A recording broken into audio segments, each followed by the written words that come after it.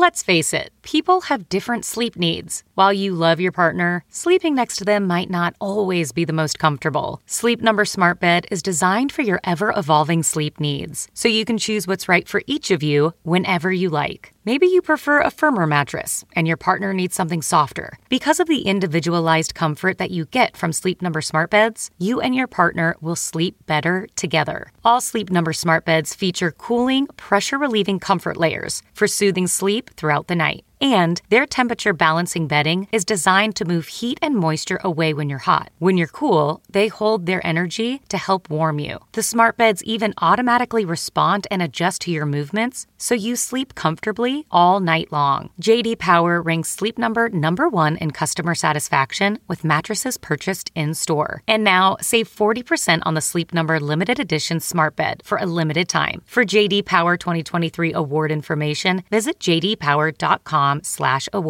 Only at a Sleep Number store or sleepnumber.com.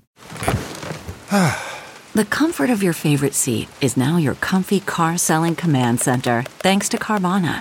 It doesn't get any better than this. Your favorite seat's the best spot in the house. Make it even better by entering your license plate or VIN and getting a real offer in minutes. There really is no place like home. And speaking of home, Carvana will pick up your car from yours after you finalize your offer. Visit Carvana.com or download the app and sell your car from your comfy place. Man, that sunset is gorgeous. Grill, patio, sunset. Hard to get better than that. Unless you're browsing Carvana's inventory while you soak it all in. Oh, burger time. So sit back, get comfortable. Carvana's got thousands of cars under $20,000 just waiting for you. I could stay here forever. Carvana, where car buying meets comfort meets convenience. Download the app or visit Carvana.com today. Hey guys, welcome to a bonus episode of the podcast. We're going to talk to a listener named Daniel M., and he's going to talk about his struggle to break contact with his mom, who was sexually abusive to him when he was a boy. Before we get to that interview, I want to read a happy moment. Let's not start off with all the dark shit. Let's have a happy moment right out of the gate. This is filled out by a woman who calls herself PM201, and she writes, "My ability to function effectively these days as I recover from a recent major depressive relapse rely heavily on to-do lists that I make for myself. Otherwise, shit just does not get done with my inattention. I decide to kill two birds with one stone to check off, quote, go for a walk, and, quote, buy dishwasher detergent by walking to the store about a half-mile away. As I leisurely stroll the aisles and resist the urge to buy yet another box of tea, place it back on the shelf and slowly back away, I take a deep breath walking up the aisle and notice the music playing in the background. Have I ever taken the time to notice the music playing in this supermarket before, as I usually hurriedly grab my items and leave the store? I kind of like it. It was actually quite soothing. I say to myself that I should add this to my list of to-do things, do when I am bored, sad, anxious, lonely, or any other plethora of intense emotions that I often experience and need to soothe myself from. I mindfully walk home feeling the weight of the plastic shopping bag with a bottle of dishwasher liquid, passing by a babbling brook that runs under the parking lot, being mindful of my breath, counting my steps as I walk, watching the green leaves on the trees wave in the wind while smiling. Proud to see the effects of practicing my DBT, dialectical behavior therapy, taking shape in my life every day." I love it. I love it. Those are the little moments of victory, man. Those are them. I want to give a shout out to our sponsor for today's podcast, Stitch Fix. Stitch Fix is an online personal styling service that finds and delivers clothes, shoes, and accessories to fit your body, budget, and lifestyle. Just go to stitchfix.com/mental and tell them your sizes, what styles you like, and how much you want to spend on each item. You'll be paired with your very own personal stylist who will handpick 5 items to send right to your door. Then you try them on, pay only for what you love, and return the rest. Shipping, exchanges, and returns are always free. There's no subscription required. You can sign up to receive scheduled shipments or get your, quote, fix whenever you want. Stitch Fix's styling fee is only $20, which is applied towards anything you keep from your shipment. So get started now at stitchfix.com/mental, and you'll get an extra 25% off when you keep all 5 items in your box. That's stitchfix.com/mental to get started today. stitchfix.com/mental. We'll put the link to this on the website. So here is that interview with Daniel. I'm here with Daniel M. and his girlfriend Rosanna, and we are going to talk about you cutting contact with your mom. Yeah. And we were talking before we started recording how you came to find this podcast. You were listening to Christina Pazsitzky's podcast. Deep Row, yeah. That's Deep Row, which is a great podcast. Yeah, she's absolutely. an awesome person and great supporter of this show. If you haven't listened to her episode on this podcast, do it now. Absolutely. And her episode on her podcast was about cutting contact with parents. And so what did you think as you were hearing that episode? What did that kind of spark in your brain? Well, I was listening to you on there, and I feel like a lot of, it's kind of rare to hear about the mother and son dysfunction in terms of like the mother seeking emotional spousal support from their sons. I thought I was weird, and I was very quiet about it. Didn't really tell anyone. And, just hearing your story was like, it was very refreshing and like very profound, like, because, I know for a lot of people, especially if you're religious or very cultural, it's like you honor your mother, no questions asked. Mm-hmm. Doesn't matter, if she's wrong or right, you honor your mother and you be respectful. And, so I'm going to guess you were raised Catholic. Yeah. That's a good guess. Yeah. And it's just, yeah, it was I identified with your story. So, yeah. And is there anything culturally ethnically in your background that is worth mentioning? Well, I'm Filipino and also part Mexican as well. So those cultures are very like, you take care of your parents. Yes. And you stand by your parents, and especially mom is like head of the household, and she's kind of the glue that keeps the family together, and you cherish and honor that no matter what.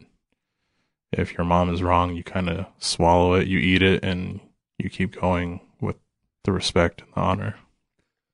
So what did you think or feel when you heard an experience that was similar to your own?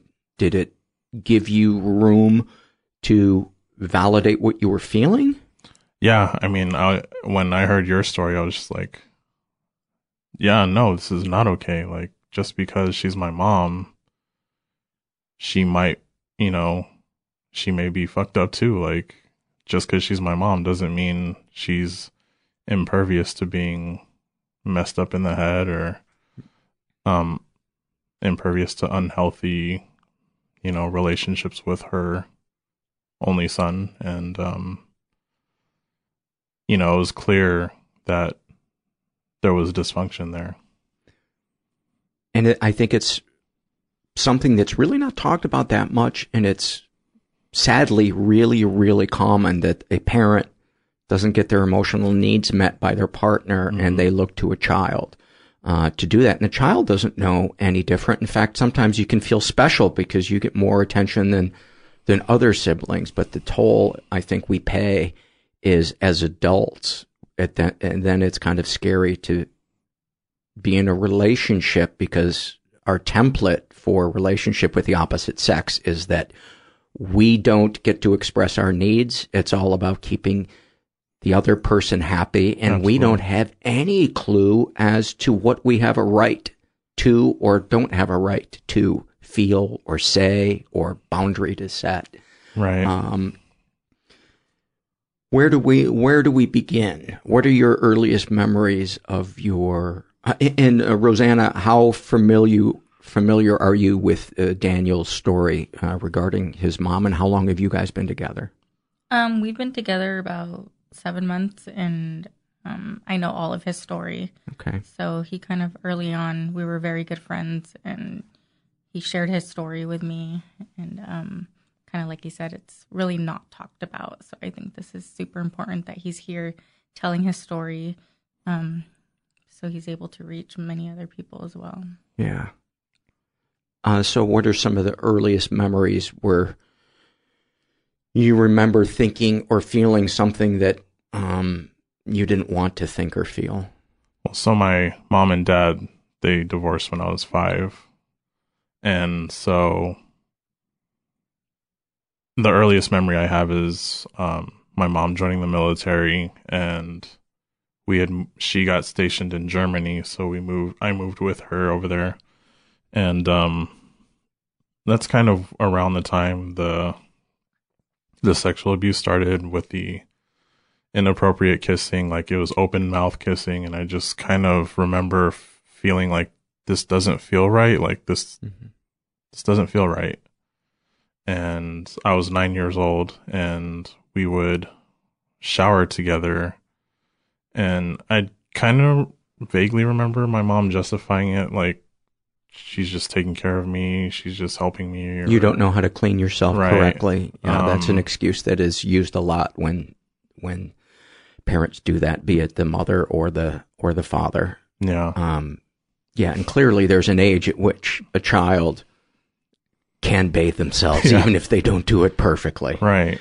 So go ahead, I cut you off. No, it's okay. And I just remember just feeling really uncomfortable, but I'm from San Diego, and we were over, thousands of miles overseas away from family. So I had no real safety net or anything to make me feel comfortable with telling my mom, hey, I don't feel comfortable with this. And she would pressure me. There was a lot of pressure early on to sleep in bed with her. Like, why don't you want to sleep with your mom? And there were times that I would, and there were a couple incidents where I would wake up with no clothes on and no recollection of how or if anything happened or how I got to have no clothes on. Wow. I just remember that, and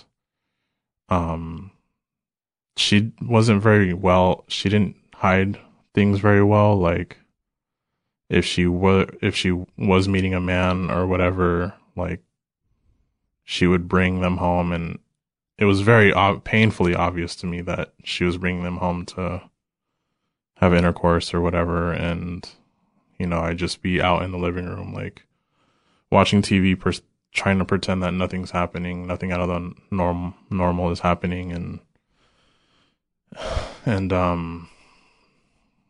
yeah, I mean, she very early on, I also remember her telling me that our relationship is a two-way street, that, you're my son, but I also need you to support me as well. Oh my God. And oh my God. And there was also very early on, she told me that if it weren't for me, that she would have committed suicide, and she had reoccurring thoughts of suicide. Oh my God. Wow, that is so heavy. That is so heavy. As you're saying these things out loud that you experience, what are you feeling? What does it feel like in your body to say these things? Just a lot of anxiety. Yeah. Just very anxious. Like, sometimes I start shaking when I mention these things, and it's kind of strange because, when I was a kid, I would justify it like, my mom doesn't have anyone. I'm the only child. She doesn't have a boyfriend or a husband. This obviously falls on me. So this is my responsibility. I felt an immense responsibility to just back her up and have her back from an early age. And I just felt like I was robbed of my childhood very early on. Yeah, I mean, that's not an exaggeration at all. When a parent is basically saying, if you don't let me touch you, you won't have a mother. I mean, that's like, does love get any more conditional than that? Right. Any other behaviors that you had to deal with? So Germany, and then she had to deploy somewhere for the military, and she told me that she had set up some arrangement so that someone could watch me while she was deployed. And then she'll come back and take me back or whatever. But one thing led to another, I guess, whatever, it didn't fall through, and her setup fell through, and I was on a plane back to my dad. My dad and I at the time, we didn't get along, and a lot of it had to do with, now that I'm looking back, a lot of it had to do with my mom kind of villainized my dad a little bit. She would tell me things like when I was little, he would leave me in a dirty diaper until she came home, which I later come to find out that, she fabricated a lot of the stuff about my dad. My dad and I didn't have a great relationship growing up, but I recently reconnected with him, and we're really great now. Actually, I just came back from Texas. I stayed there over Christmas to reconnect after not seeing him for over a decade, and everything's great now. We addressed everything that we needed to, and does he know about your mom and the stuff that happened? Yeah, so before I went to visit him, I told him, and basically his reaction was just, I had no idea. I wish I could have been there to protect you, and I'm really sorry. And of course, I felt bad. I didn't want him to feel like he was responsible in any way, because like he said, he had no idea. And my dad had a rough go of it too. His dad left, and then he had a stepdad who wasn't any better. And then his mom was very unstable herself. So he had a rough childhood, grew up, got into the Marines. He went to the Desert Storm, I believe it was. And then... And you're how old, Daniel? I'm 30. Okay. Yeah. Were you able to take in any of that love and validation that he was giving you? Now, yes. Yeah, absolutely. Can you talk about that? I just think I needed that. I absolutely needed it. When he said, I remember I had a conversation with him before I went over there, that I had opened up to him about how I felt about my childhood, that my parents were like this just because I just happened to be a bad kid. That was the only explanation. And his response was, you were never a bad kid, He said he made some mistakes, and, I also owned up to, I know I wasn't the easiest kid to raise as well. And my dad had no idea how to be a father. He didn't have good examples. But I mean, to his credit, he worked at it, and he has 2 other daughters now, and he's a great father. When I was over there in Texas during the break, I saw how happy my sisters are. And they're very happy. He's a great father. He's very attentive, and I admire him for, taking a bad situation, and instead of saying I really messed up and going downhill, he picked himself up and, corrected his mistakes, and he's here now. That's all that matters. And to me, that is heroic. That is such an example of what a good parent is. All parents are going to make mistakes, but it's how they clean up the things and communicate and make an effort. Yeah. And I'm sure with people who didn't have a role model to be a parent, it's a lot of trial and error, and to put your ego aside and say, okay, how can we move forward, instead of just trying to be defensive to avoid feeling any kind of shame. Right. I'm going to take a wild guess that your mom will go to great lengths to avoid feeling any shame or apologizing. And she's the victim in her mind and Absolutely. Everything. It's never been talked about, the abuse. Whenever her and I don't see eye to eye, I get shunned for weeks upon months. She's dead silent. And then I come crawling back, apologizing, just begging down on my knees, like, okay, I messed up. I'm sorry. How can I fix this? And then the cycle continues. And I had, after the last time she had kicked me out, I had written her a letter, and I sent it to you in an email, but I don't know if you got it. But my girlfriend, I also sent it to her to read, to kind of like, my intent with this email was to cut ties and to tell her goodbye and tell her, like, whatever, just cut ties. And having my girlfriend read that letter. Rosanna. Yes. Mm-hmm. Having her read that, she raised my level of concern and made me realize that my normal is really not normal at all.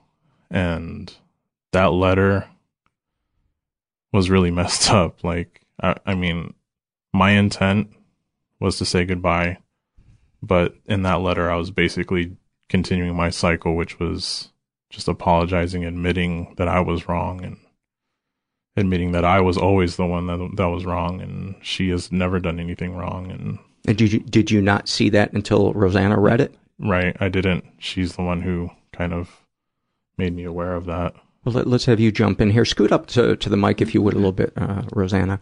What do you remember thinking or feeling as you read that letter?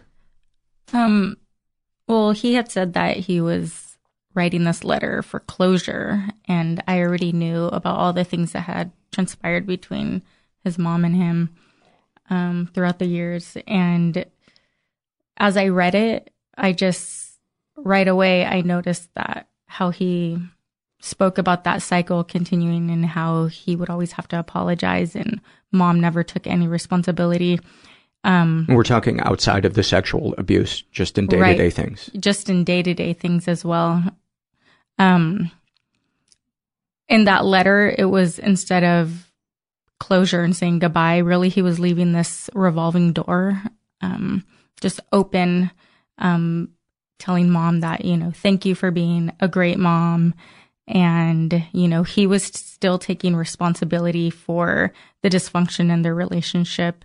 And it actually made me feel kind of sick, because I knew all the things that had happened. And I was like, wow, this is really continuing that cycle and feeding into her own narrative of how she's this victim, and she needs everything's on her terms. Mm-hmm. And so I spoke with him about it, just kind of how it made me feel and how this is really continuing the cycle. It's really keeping all these doors open and validating her sickness in her mind. And did that come as a surprise to you, Daniel? It did. Yeah, absolutely. Which to me speaks to how deeply a child can be groomed by a parent. When they have your attention and you need them, and there's no other thing for you to compare it to, it's incredible the damage they can do, whether it's conscious or not on their part, whether it's a part of your mom's sickness or, she's not deluded and it's just her. She knows exactly what she's doing and she doesn't give a shit.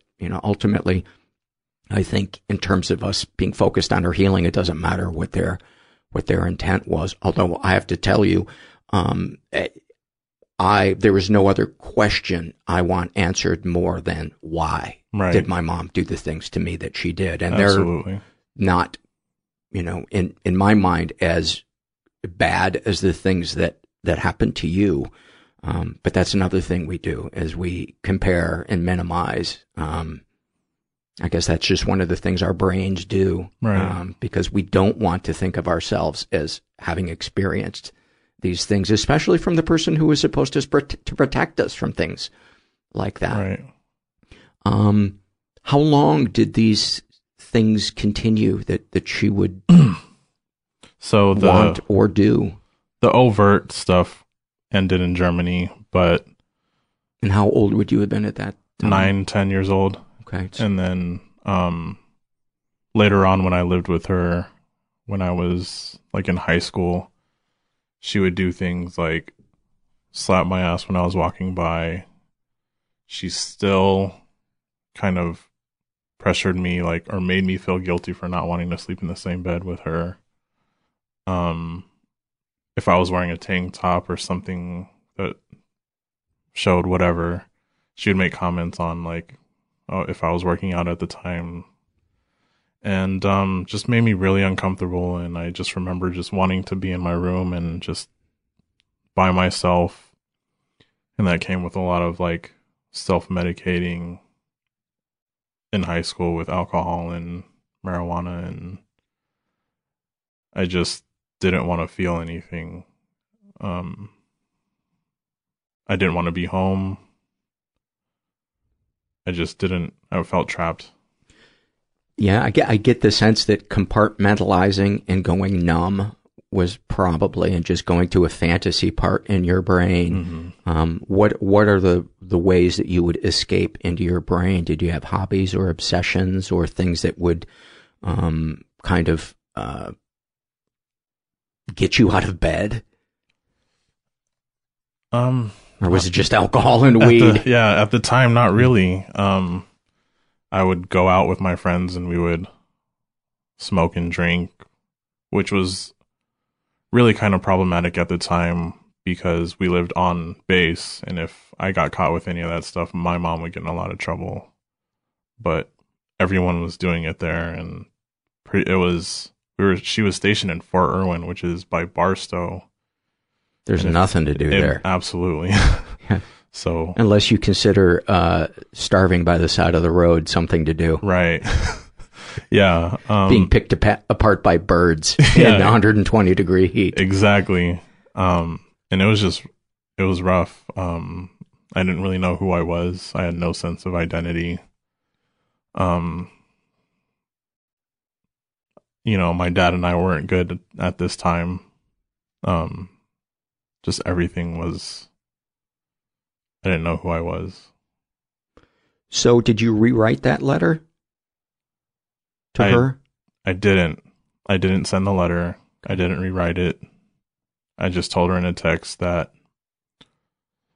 actually something you had said on Christina's show that... Finally, this is about me. God. 22 minutes in and I've had to hear people drone on about somebody other than me. Unbearable. You said something to the effect of, I love you, I'm not mad at you, but our relationship exhausts me. So I'm going to have to take a break or say goodbye. Is there a part of her that you still love? Actually, now, no. I had this profound moment to actually, again, listening to your podcast about... Just say that again, so in case the listeners missed it. Mental illness happy hour. You had a guest write you about apologizing and forgiving a family member, and I guess they felt outside pressure to make amends with another family member. Because somebody was pressuring them, saying you need to forgive them. Right. And you said something along the lines of, well, what if you're not ready? What if you're mad? What if you're still pissed off? Yeah. What if the forgiveness isn't organic and genuine? Right. And so I took that. I was like, yeah, no, I'm still mad. I'm absolutely mad. And I'm not ready. I may not ever be ready, and that's okay. So that's amazing. I felt a sense of freedom. I felt liberated when I heard that, and I was just, yeah, I'm not, there's a big part of me right now that hates her, and I don't want anything to do with her. Which I'm going to guess, I'm not a therapist, but I would guess that that's super healthy and awesome, because it's a stage that you have to go through, and whether it never progresses beyond another stage, I don't know, you know, what that means, or if that's good, or if that's bad, or normal or not. I just know I had to go through that. Right. I went through EMDR one time, and I just remember feeling all this rage. I think the thing that we were doing was a person had me say what it was that I wanted to say, as I was recalling the things that were happening and my boundaries being crossed and me feeling cornered and putting her needs first. And I just remember just like this lava of anger coming out of me. And I can't imagine having gotten to the point where I am now without having experienced that anger. I'm always a little baffled by somebody that can skip the anger part and get to a place where they're, where it's not eating them up. Right. Right. It absolutely eats me up. Yeah. And I would imagine that that's, you're right on track. Mm-hmm. Do you have any plans to, reach out to a professional or a support group or something to help continue processing this? I'm currently seeing a therapist on a weekly basis. I had a different therapist not too long ago, but I did 2 sessions with her, and then she ordered a med eval, and I just remember thinking, like, I don't like that. I really don't like that. I'm a person who I won't take ibuprofen for a headache. Mm-hmm. So I'm very resistant to meds, and I just kind of want to work through this. Which makes sense to me, because to me, unless you are in an acute state of crisis, I think meds should be the last house on the block. Yeah. And I think they should never be taken off the table as an option. Right. But, yeah, so, that seems like a great decision that you made. And do you feel, safe with this therapist that you're with now? Yeah. So I called them and I ordered to get a different therapist, and I went on their website and they said, you can actually look at all of our therapists, and some of our therapists specialize in certain areas. This was new information to me. So I chose, my therapist now, which she specializes in, she's MFT and child trauma. So I chose her, and my sessions with her have been amazing. She actually told me that I'm very mentally stable. Like, you've had some childhood trauma, but you're mentally stable. So, I mean, it's been amazing. Share some moments from your sessions with her, if you're comfortable doing that.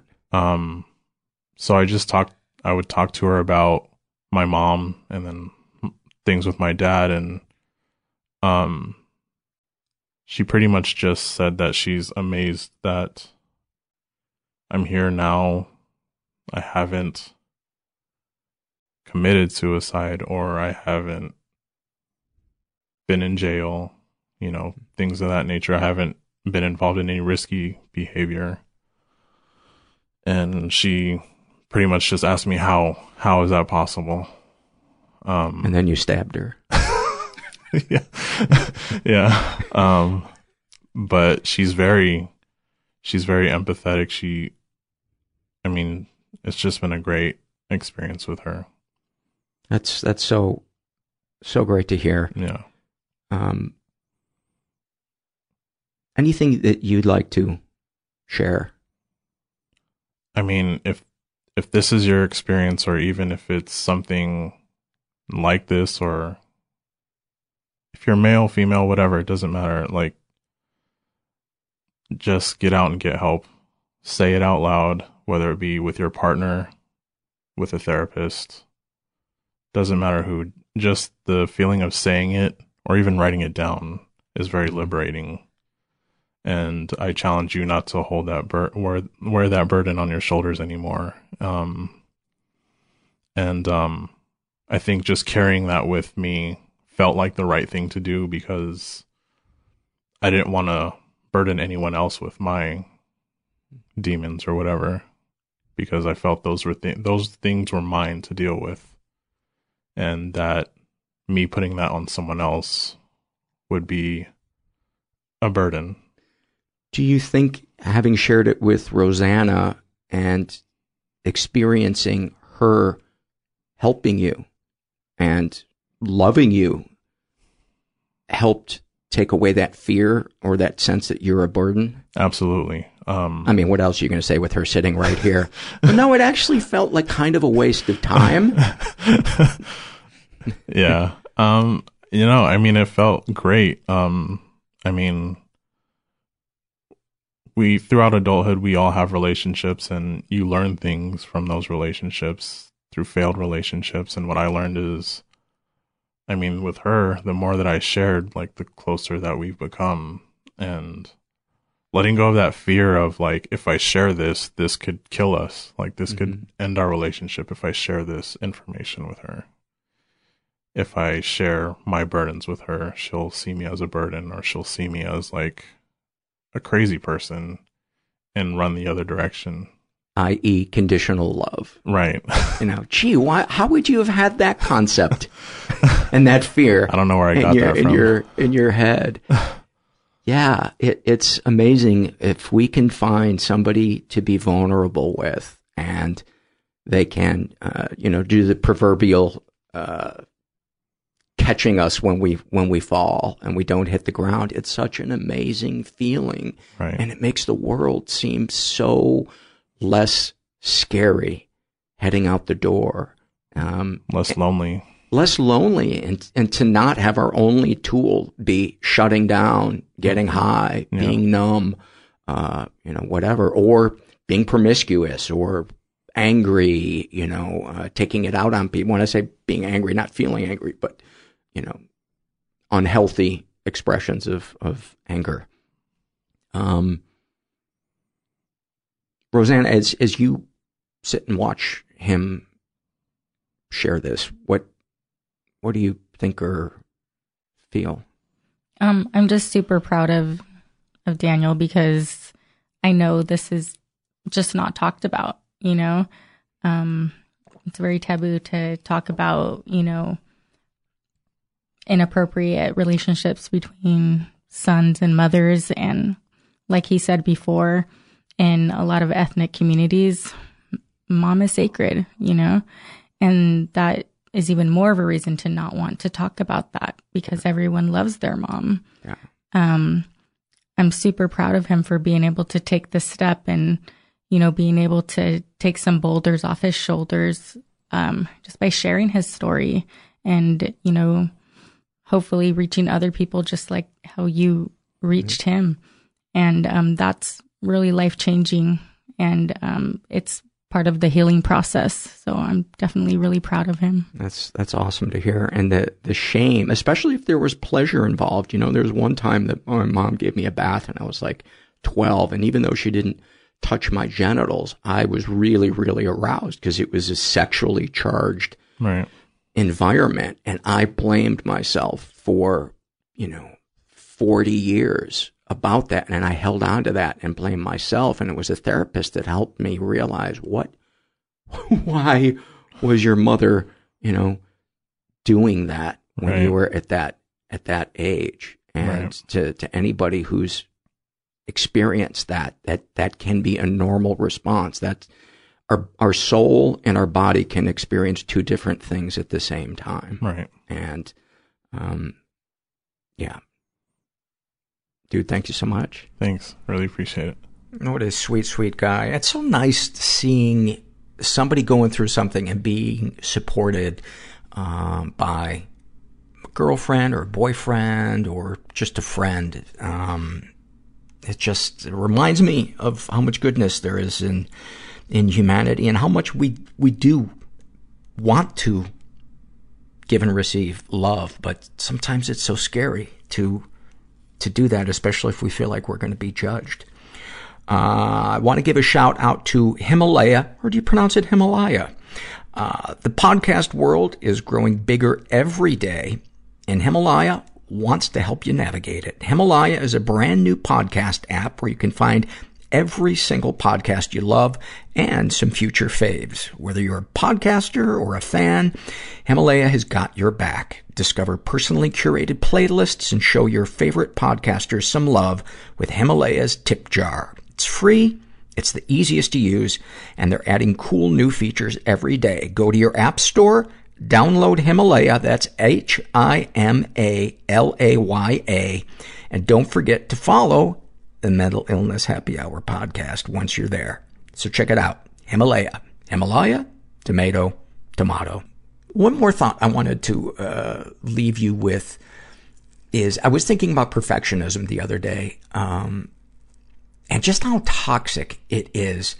And, we tell ourselves that being a perfectionist is a good thing. But as I've been thinking about it over the last couple of days, I realized that it's really a form of fear of intimacy, because what we tell ourselves when we're trying to be perfect is that I'm not enough, that I need to become more presentable to be accepted. I need to do a better job. And if I can only be perfect, then I'm safe from rejection. When in reality, there's never safety from rejection. But it's such a mirage that is so tempting. And I think it's a way for us to obsess about ourselves. And it's kind of like the mean part of our brain that tells us bad things about ourselves, and we think we're disciplining ourselves, but really what it is a way to distract us from our pain and to keep us stuck in self-obsession. And it's just disguised as we're